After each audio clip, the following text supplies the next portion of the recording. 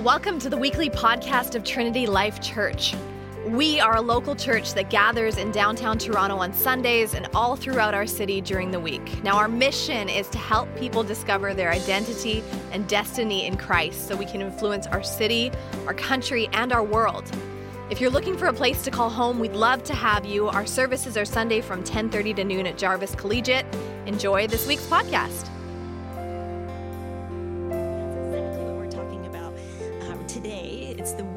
So we're going to be reading out of Psalm 19, starting in verse 7. So you can follow along with me. You have your Bibles. Starting in verse 7, Psalm 19. It says, "The law of the Lord is perfect, reviving the soul. The testimony of the Lord is sure, making wise the simple. The precepts of the Lord are right, rejoicing the heart. The commandment of the Lord is pure, enlightening the eyes. The fear of the Lord is clean, enduring forever. The rules of the Lord are true and righteous altogether. More to be desired are they than gold, even much fine gold, sweeter also than honey and drippings of the honeycomb. Moreover, by them is your servant warned. In keeping them, there is great reward." All right, guys. Hey, it's so good to be back here. It's good to see you this morning. Good to have you with us this morning. We're in our series called Discover and Rise. Remember, Discover has been our theme throughout this entire year, and Rise is the sermon series right now, this teaching series that we're going through. And it's all about helping you establish a firm foundation in your discipleship as a follower of Jesus Christ, because we want to make disciples who make disciples who make disciples who make disciples, right? We want to make disciple makers, and it's so important for us to have the same foundation in doing that. And the Word gives us that this morning, and so we're going to focus on the Word. We've been talking about a whole bunch of different things with you throughout this series already. But today we're going to focus on the Word, and it's all about being a disciple. And remember our DNA; it's KDSC, Kingdom Disciples, Engaging Society, and out of that arises the church: Kingdom, Disciple, Society, Church. And right now we're in the D segment of this. Right, we're in the disciple portion, and we're going to talk about the Word this morning and its importance for us as disciples. And this is why our three groups, our Rhythm 3 groups, are founded on the Word. The Word is foundational in these groups to form us, to shape us, to correct us, to teach us, to train us in righteousness, to rebuke us, to make us more like Jesus. And so we're also doing this series that will release on Serve HQ as well, called God's Story, and where I'm taking us through the Scriptures, and I'm going through from Genesis to Revelation all the way through each book, and we're doing a biblical theology of each book, where we're seeing the big picture and how the trees in the book fit into the forest, right? So, and then how that fits into the forest of the Scriptures. So hopefully that'll be released soon. You guys can follow that. But it's because the Word is so important for us in our formation as a follower of Jesus. And my own personal experience with this, when I became a follower of Jesus, I didn't know anything different. I just thought this book right here was where I was gonna find life. I thought these are the words of life. And so it wasn't even a choice for me. I just felt compelled and had this strong desire to spend time in the Scriptures.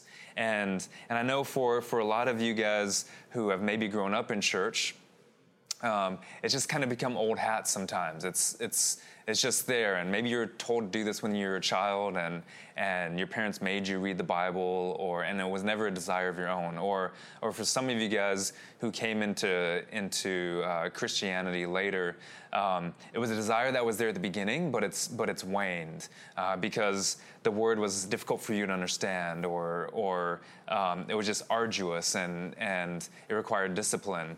And for some of you guys who became followers of Jesus later in life, that desire, it may be more present for you than those who have been around longer.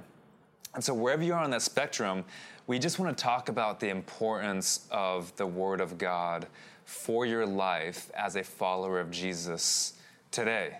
Because it is here to shape you, it's here to transform you, it's here to lead you, to guide you, to show you the abundant life. And you should, if you're a follower of Jesus, you should desire it. Now, you should know, I haven't been in the Word in a long. It's like if you're walking through a desert, you know you need water.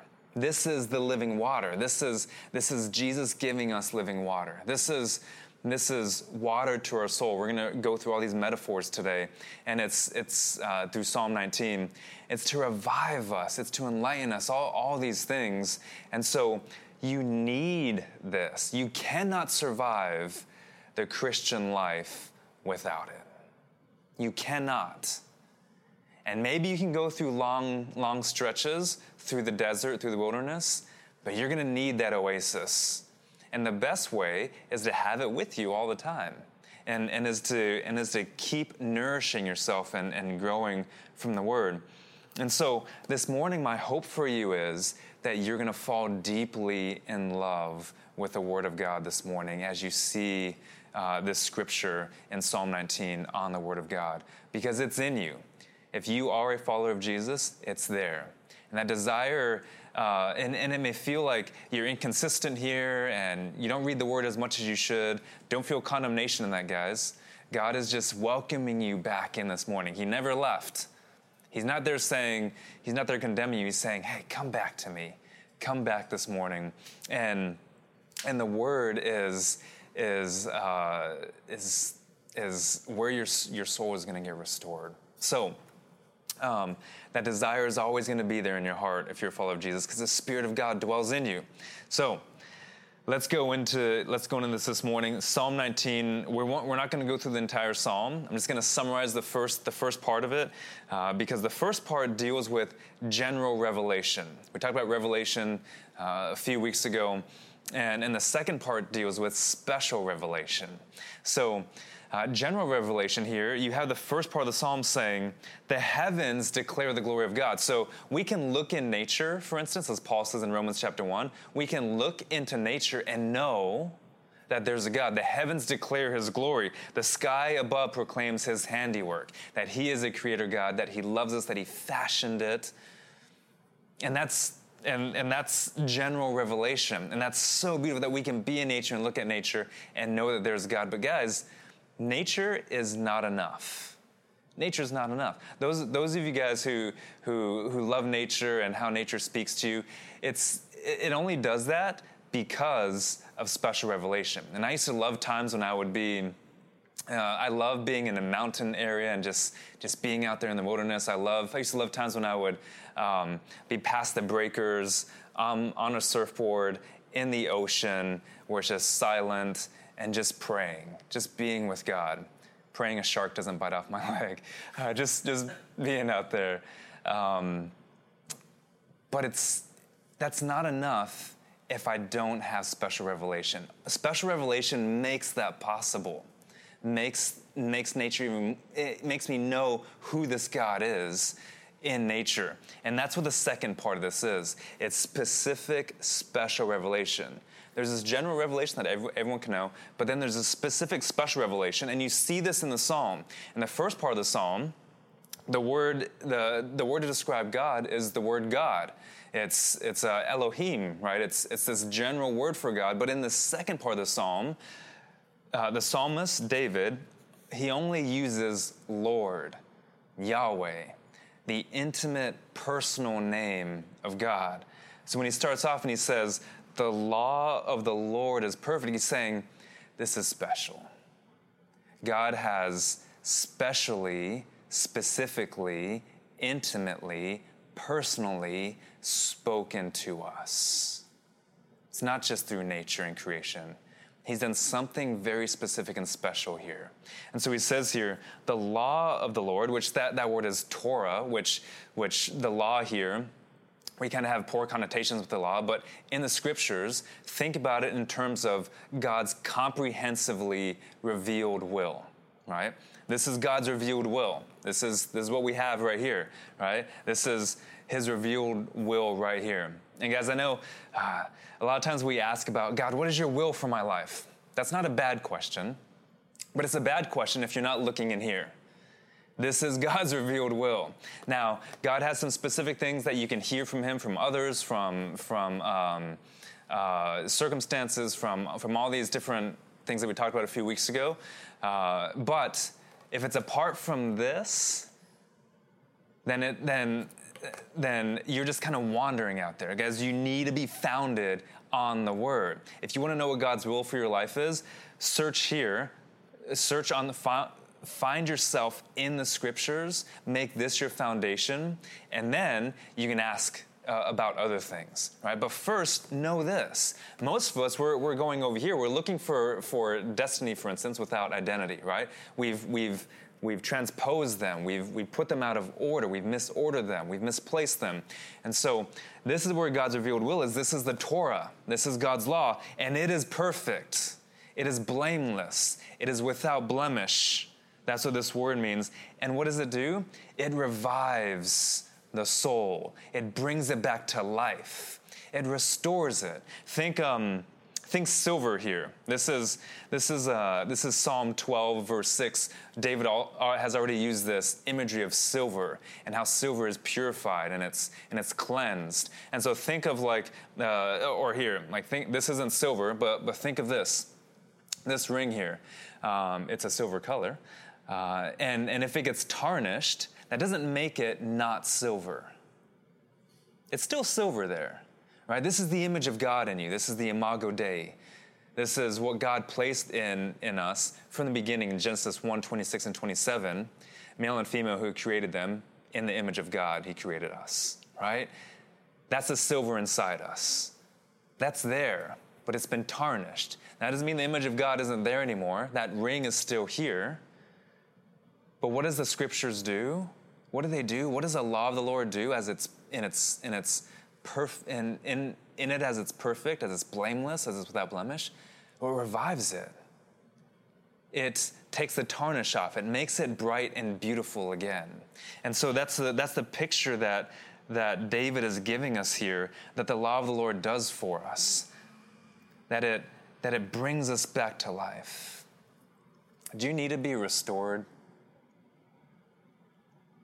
Do you know that you need to be restored? Could you use something right now to revive your soul, to restore it, to take the tarnish off, to make it bright and beautiful again? In our R3 groups, we talk about fuel and we talk about inputs. And this is in our up rhythm, and how what we take in, what we input into us, tarnishes that silver more or cleanses it. Anything you input is going to do one or the other. There's nothing neutral there. It's going to tarnish it or make it bright and beautiful again. And for most of you, your insides, your soul, might look like a raisin today when it's supposed to be a grape. Right? It's dehydrated. It needs revivification. It needs restoration. It's shriveled up. But it used to look like a grape. It used to be crisp and plump and juicy. And we're looking for something to revive us, to restore us, to satisfy us, to fulfill us. And for you, if you're a follower of Jesus, that's this. It's the Word of God. It's the Word with the Spirit working in conjunction in your soul. And how often, though, do we bypass this for something else? We know we're thirsty, right? We're in the desert, we're in the wilderness, we're like raisins, all shriveled up, right?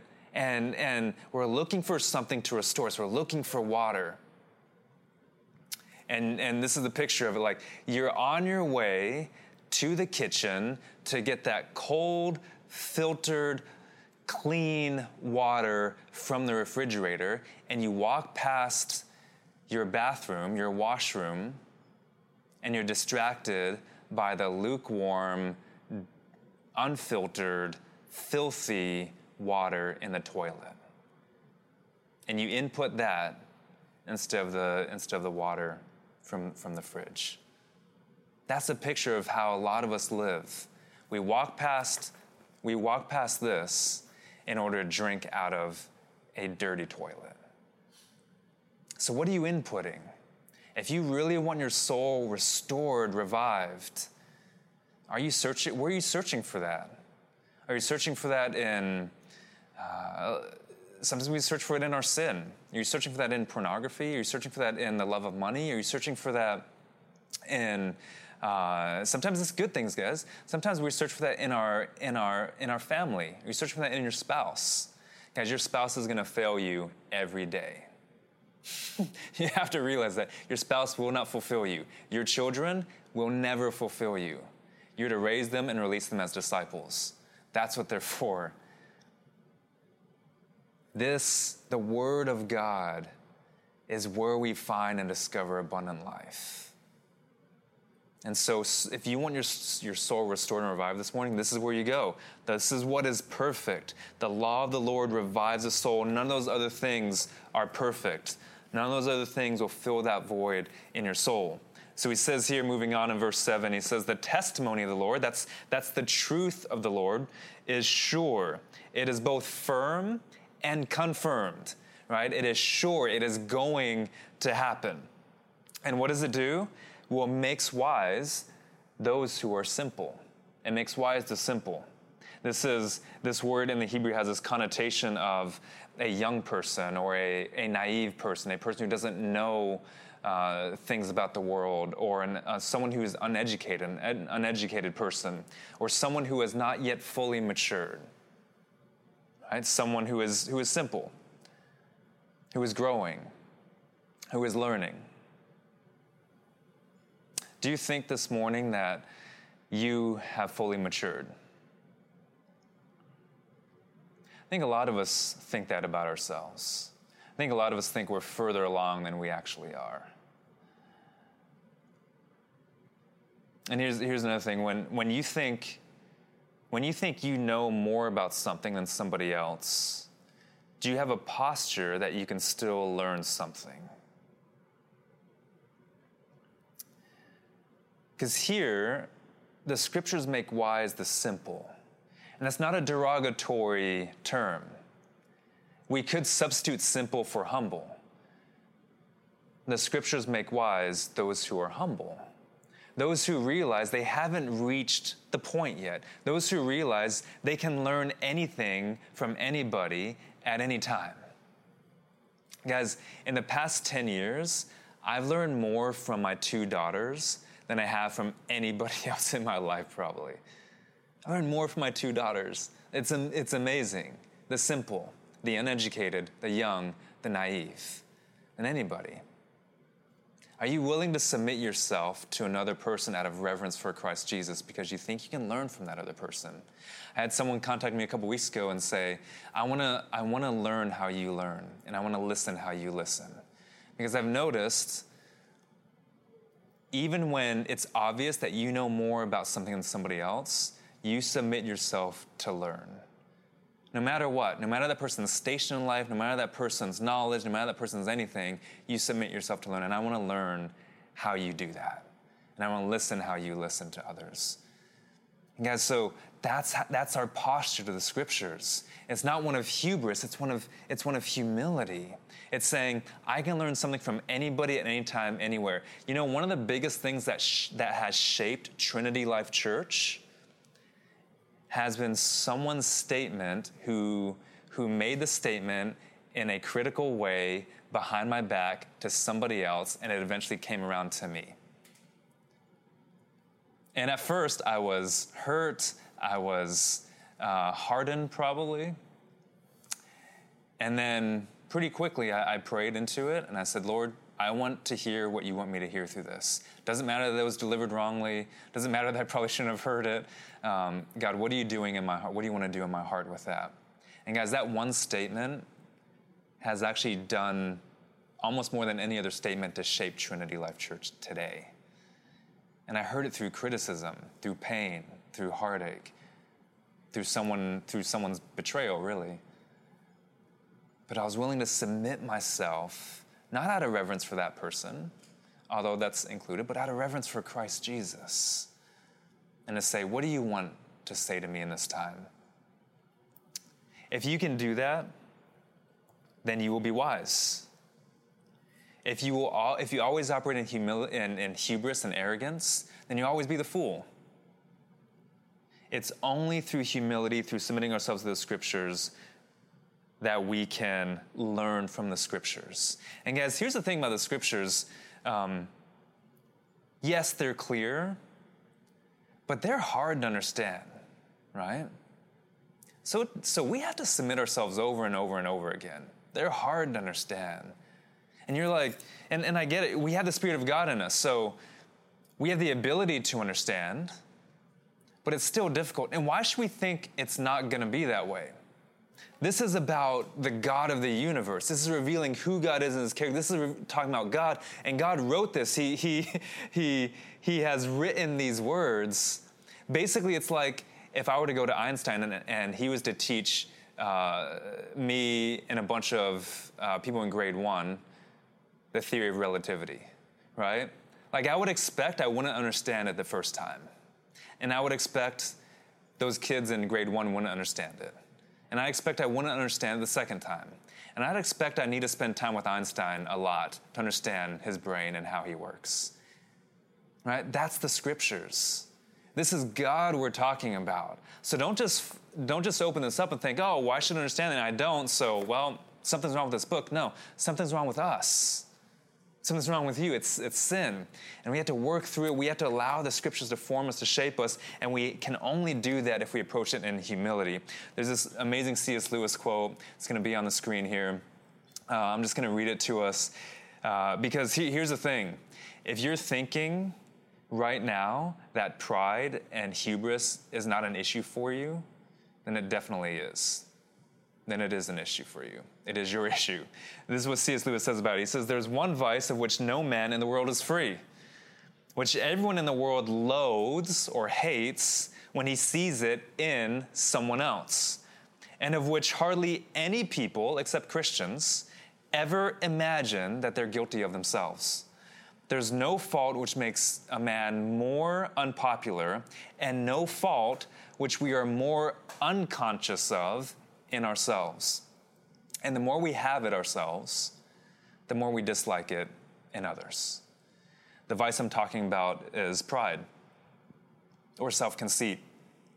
And the virtue opposite to it is humility. I love that. That's from Mere Christianity.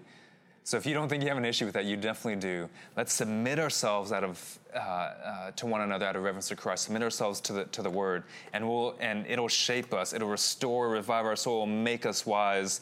And then also the precepts, which is basically a word for a thing that's charged to us, right? Go do this. The precepts of the Lord, Yahweh, the intimate personal God, are right. They're straight. They will not lead us astray.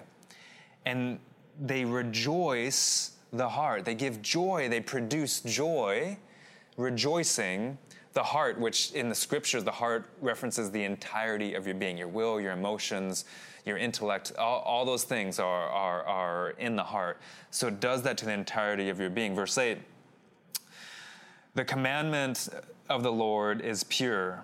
So commandment, I feel like with the word commandment, we have this kind of big weightiness to it, but just think the direction of the Lord. And there is a weightiness to it, of course, but but not in a bad way. The direction of the Lord, the commission of the Lord, like he's commissioning us out. He's pointing us in this direction, or his instruction. The commandment of the Lord is pure. Think back to the silver, right? The ring and the precious metal. The commandments of the Lord are pure. They're without blemish. And what do? Well, they enlighten our eyes. Why is that important? Why our eyes? Remember, we're talking about inputs, right? But why is that important? We're talking about fuel. We're talking about our up relationship with God.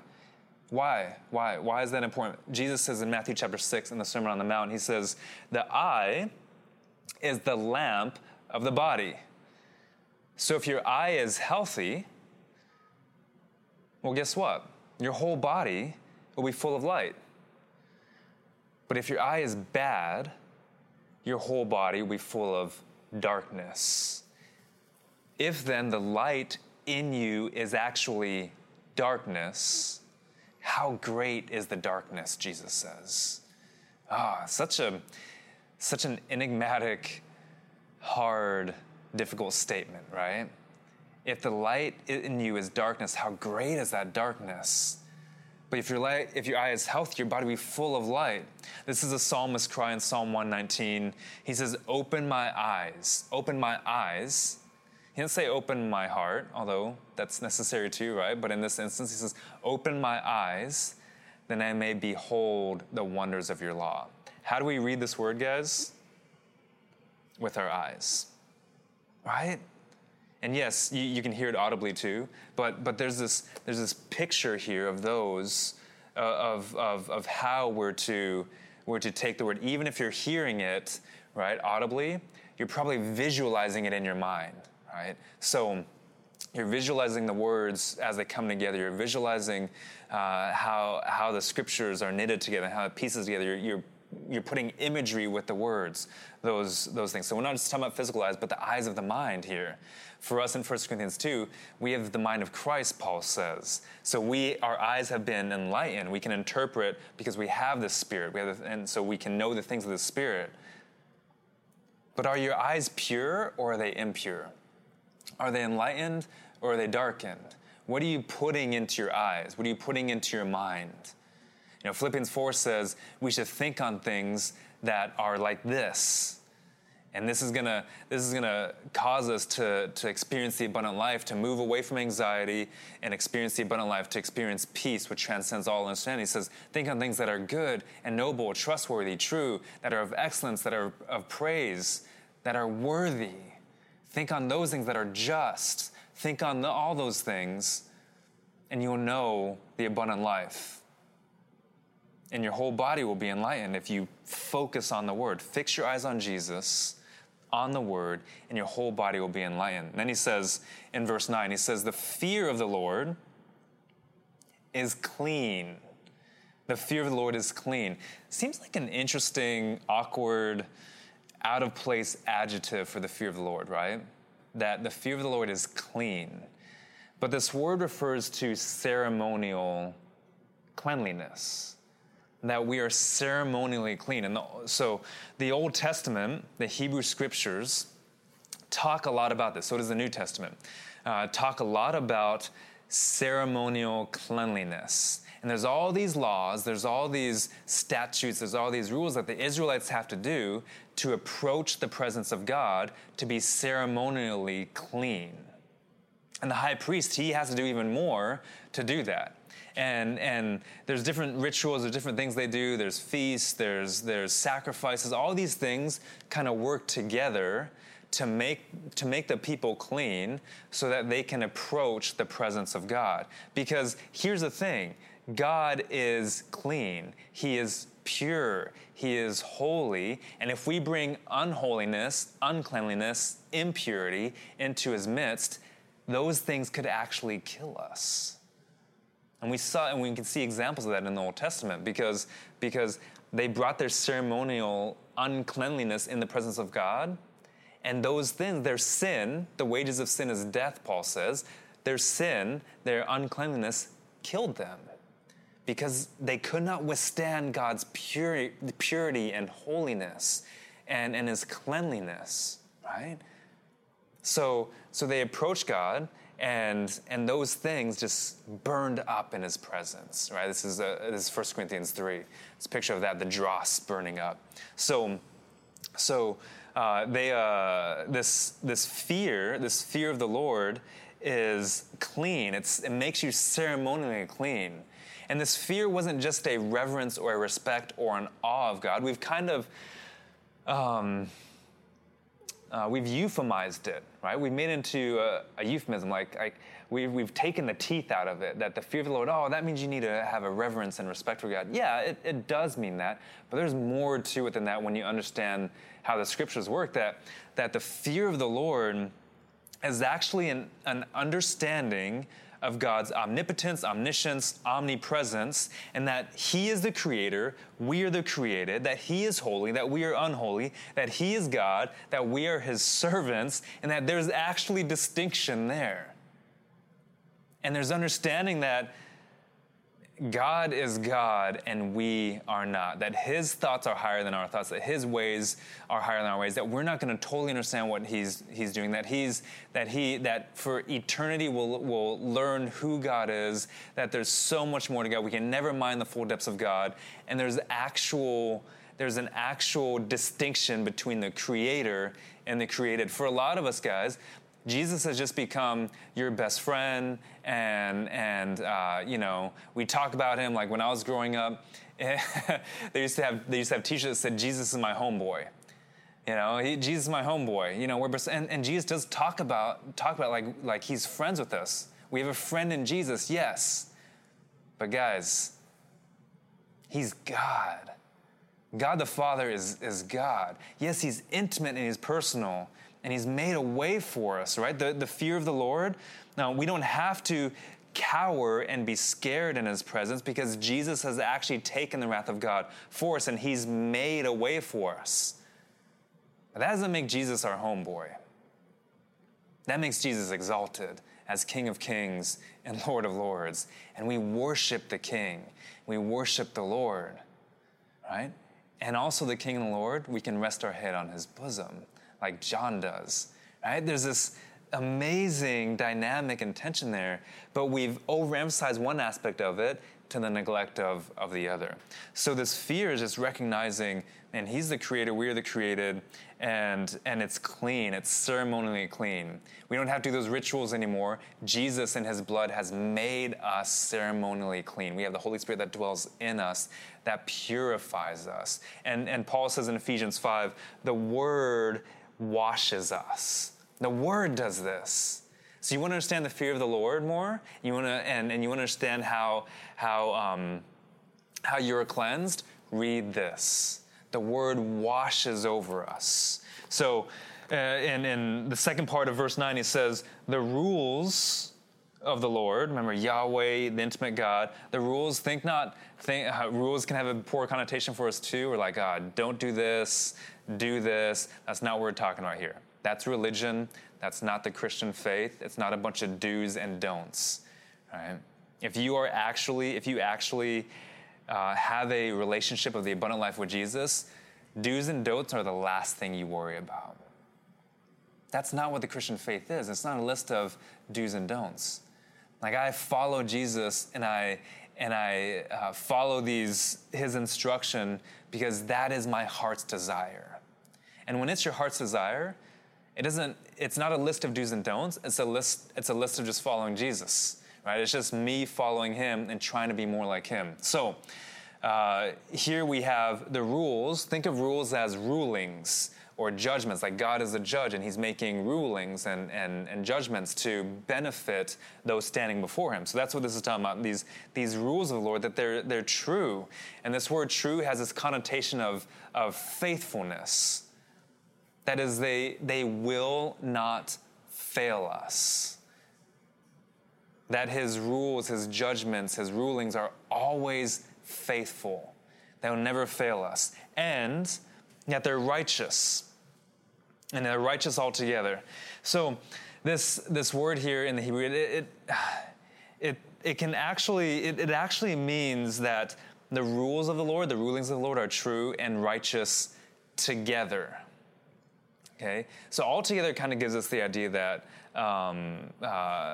it can give you a different idea, but together may give you more of an idea of unity, because that's what is trying to be communicated here.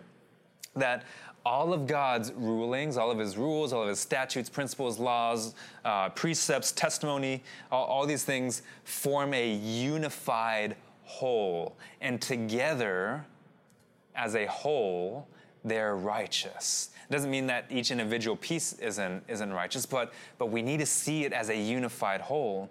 And that really speaks to what these scriptures are, guys. That really speaks to what the word is, that it needs to be understood as a unity. It needs to be understood as a unified whole. And that's what biblical theology is. That's why we're doing the God Story series that were released on Serve HQ, to show you how unified the scriptures are, so that hopefully you understand the word better. And if you can see that it all fits in together, then you actually understand the little pieces of it too. Then you can interpret this segment of it, or the segment in Obadiah, or the segment in Habakkuk, or the segment in Philemon, and you can really understand what that segment means and as part of the unified whole. And that's why there's value in reading the word in big chunks. You know, Missy and I have been doing this for the past few months, and we're over halfway through the scriptures just in a few months, and so you can do it. You can read it in big chunks, and there's value there. You're not going to catch every little tree, but you're going to see the forest better than you have before. So there's value in that. There's also value in reading it verse by verse, if you know the big picture, right? So this reminds me of sometimes with the girls, like they always help me do things, and so if I'm working on something and trying to fix something, you know, and I ask the girls to get me something. So I'll say something like, hey, Emerson, can you go get me the vice grips from the basement closet in the green tool bag, which is by mommy's desk, right? But she's so eager that she'll run when I say, Emerson, can you get me? And then she'll run off. And I'm like, she didn't even hear what I said. She didn't even get the whole picture. She didn't hear she doesn't even know what she's going to get. So now her options are, she comes back with more questions, or she thinks I didn't give her all the information to accomplish the task I asked her to do, or she knows that she messed up, so she goes into, maybe she heard tool bag, so she goes in and she brings the wrong tool, or she brings a different tool, or she just brings the whole bag because she's like, well, I know there's supposed to be a tool, so she brings the entire bag, which she didn't have to do, which is really heavy, actually, but she does that. Or she just wanders around aimlessly, saying, maybe, hopefully, I'll figure it out. And all those are poor outcomes from what I actually wanted her to do. But if she had stopped and listened to the entirety of my instruction, I would have given her all of it so she knew exactly what to do, and she could go in a few seconds, get it, and bring it back. Then I wouldn't be frustrated, she wouldn't be frustrated, and then we could keep on fixing it. And that's a picture of how most of us understand the scriptures. You only know a few parts of the scriptures. You've heard God say, hey, go get me the vice grips out of the green tool bag in the closet, but you went when he said go, and you forgot what you were supposed to even do. So you're left to wander aimlessly. Or you come back with more questions, or you say, God, your word's hard. I don't understand it. And he's like, but you didn't listen to it. You didn't listen to the entirety of the instruction. Of course you don't understand that verse. You don't know how it fits with the rest of it. Of course you don't understand that passage because you don't understand what I've been trying to do through the entirety of salvation history. You haven't taken time to read this. How do you expect to understand step 100 in the New Testament when you don't understand step 2 in Genesis, right? And for most of us, that's what we're doing. We're spending our time in step 100 to 200, and we don't understand step 1 to 100, right? And actually, it's more like 1 to 200, 200 to 300, right? The first 2/3 versus the latter 1/3. And so because of that, because you only know a few parts of God's instruction of his Bible, you might talk about God as love, which is good and right, but you neglect his jealousy, which is also good and right. Or you see Jesus as the Son of God, but not the Son of Man. Or you don't understand his humanity at all. Or you think of God as wrathful because you see that in the Old Testament, but you don't realize that this is actually a result of his perfect, undying, always pursuing, never failing love for us that is just, if not more, no, I take that back. It is more prominent in the Old Testament than the wrath. There's actually a special word for his love in the Hebrew Scriptures. And so you come back with more questions, and you wander aimlessly through the Christian life. And here's your oasis. It's right here the whole time for you. And we need all of God's instruction to make sense of how to live the abundant life. And we've seen exactly how Christians take pieces of it and run with it. We've seen this historically through big mistakes like the Crusades, like the history, like so much of the history of the papacy, right? Not the papacy in general. I'm not abolishing that. I'm saying if you look at the history of it, so much of it is bad. It's like 1st and 2nd Kings. You've got only a few good kings, right? That's the history of the papacy. Or the Reformation, right? Some of you guys are like, what, the Reformation, bad? Yeah, guys, a lot of good came out of it, but a lot of bad came out of it too. We won't go into all of that. There's so many mistakes because we just took pieces of God's instruction. The slave trade, burning bridges with the LGBTQ community, burning bridges with the Muslim community and other faiths. Like, so many bad things have come out of us just taking parts of God's instruction and running with it, right? And we forgot, along the way, we left love somewhere. We left our tool of love somewhere down there when that should be leading us.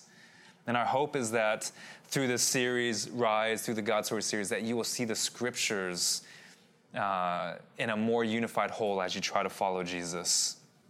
Verse 10, because more to be desired are they than gold, even much fine gold. He makes a distinction here between gold and much fine gold. And then he says, sweeter also than honey and drippings from the honeycomb. So there's honey, and there's, that's honey from the honeycomb. You know the distinction. He says the Scriptures, some of us, we just settle for the gold, the unrefined, the gold that's in the rock. But he says the Scriptures you should desire even more than refined or fine gold that's been purified, that has been refined, right? So even that gold or even that honeycomb, you should desire more. And why? Why does David use these two things, gold and honey, as examples? Why does he talk about money and food here? Why does he say you should desire the Word of God more than you desire those things? Well, it's because we need those things to live. You need food to live. You need money to live. All right, we need those things to live. And he says, how much more so do you need this to live? This is your lifeblood, this Word. And you should desire it more than food, which is for your physical body that you need to live, more than money, which gets you physical things. Because you are a spiritual being, and this is the living water. This is your life. This is your lifeblood, the Word in conjunction with the Spirit. And you should love this. You should love this and desire this Word. Guys, I love this Word. I could read this all day, every day, and never tire of it, and still learn something new. I don't know how many times this is that I've read through the Scriptures. I just read through it over and over and over and over again. I don't know how many times this is that I've done it. But guys, I'm seeing things I've never seen before. Seeing things I've never seen before. It's like fresh every time I go to it. And then the things that I do remember, I see in a new light because of where I am in life, right? Jesus reveals more depth to it. You could read these verses over and over again for the rest of your life and still not mine the entirety of their depths. That's how rich the Word is. Allow it to dwell richly in you, as Paul says in Colossians 3. Just let it do that. Hide it in your heart. Just let it enrich your soul. Because we just neglect it so often, right? And it's just here for us, and God is saying, I don't understand. This is your sustenance, right? This is Jesus in Matthew 4, quoting to Satan as he's in the wilderness, and Satan is saying, turn those stones into bread, because I know you're hungry. You've been fasting for 40 days and 40 nights. You haven't eaten anything. You haven't drinking anything. I know you're hungry. If you're the Son of God, do this. And Jesus quotes to him Deuteronomy 8:3, and he says, we don't live on bread alone, but by every word that proceeds from the mouth of God. Jesus is saying, I don't need that when I have this. When I have God's word, that's all I need to live. Verse 11, moreover, by them your servant is warned. All right, this is Psalm 119. This is hide your word, or I have hidden your word. I've stored it up in my heart that I might not sin against you. We're warned by it. God is saying, no, don't go that way. There's thorns over there. You'll get pricked. Don't go that way. There's a pit over there. It's a pit of despair. You do not want to go down there. Stay straight. I'm warning you, don't go that way. Don't turn back. It's just darkness. The light is forward. Go this way. This is the way. Let me show you the way.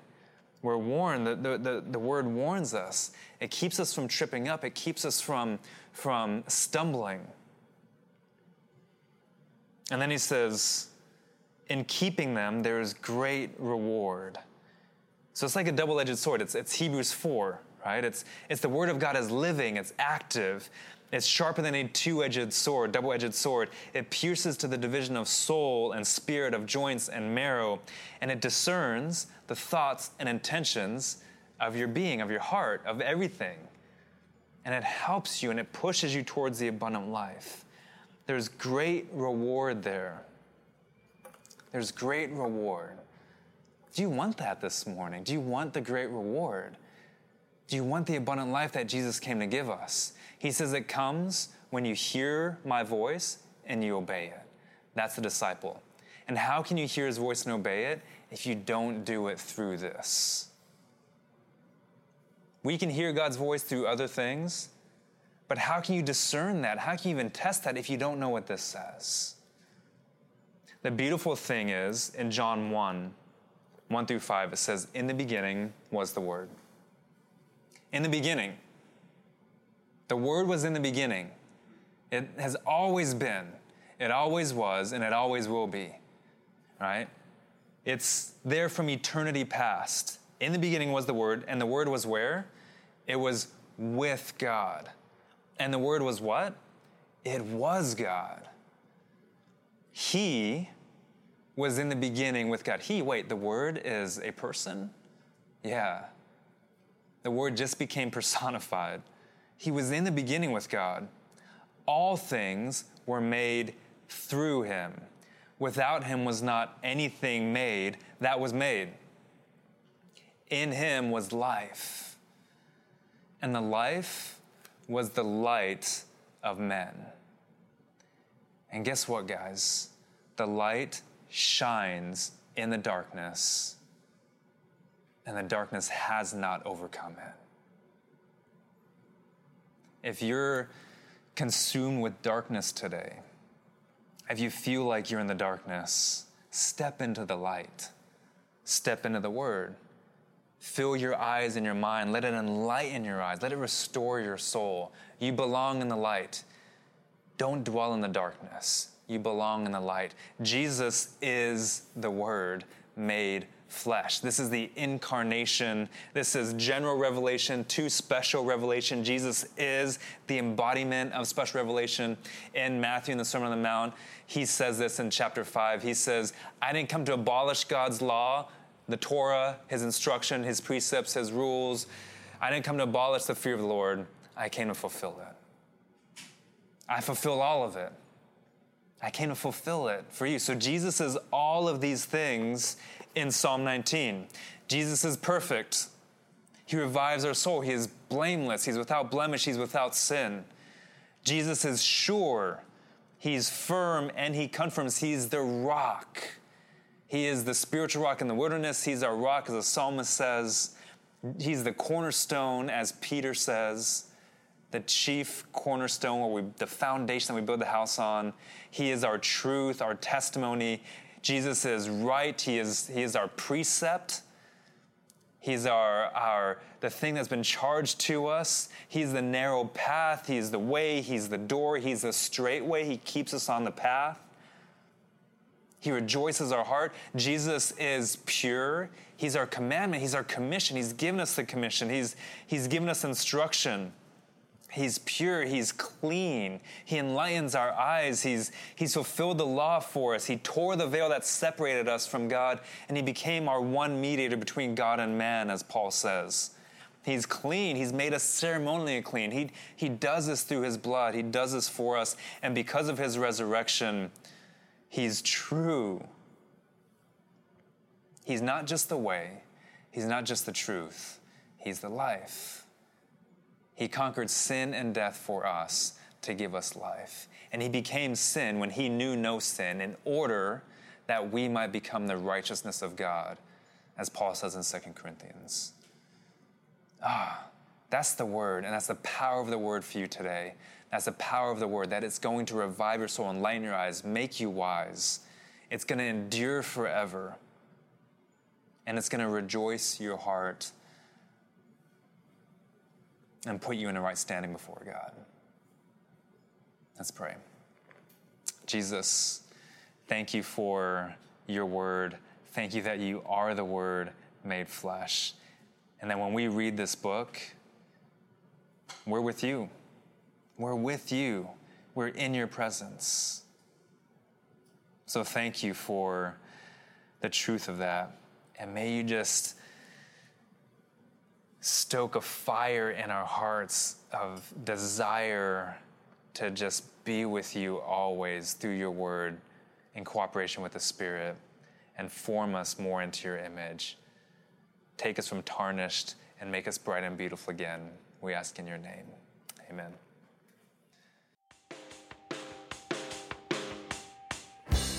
If you want to know more about the TLC community, check out trinitylife.ca, or you can find us on Facebook. Of course, we'd way rather meet you in person, so we hope to see you at a service soon.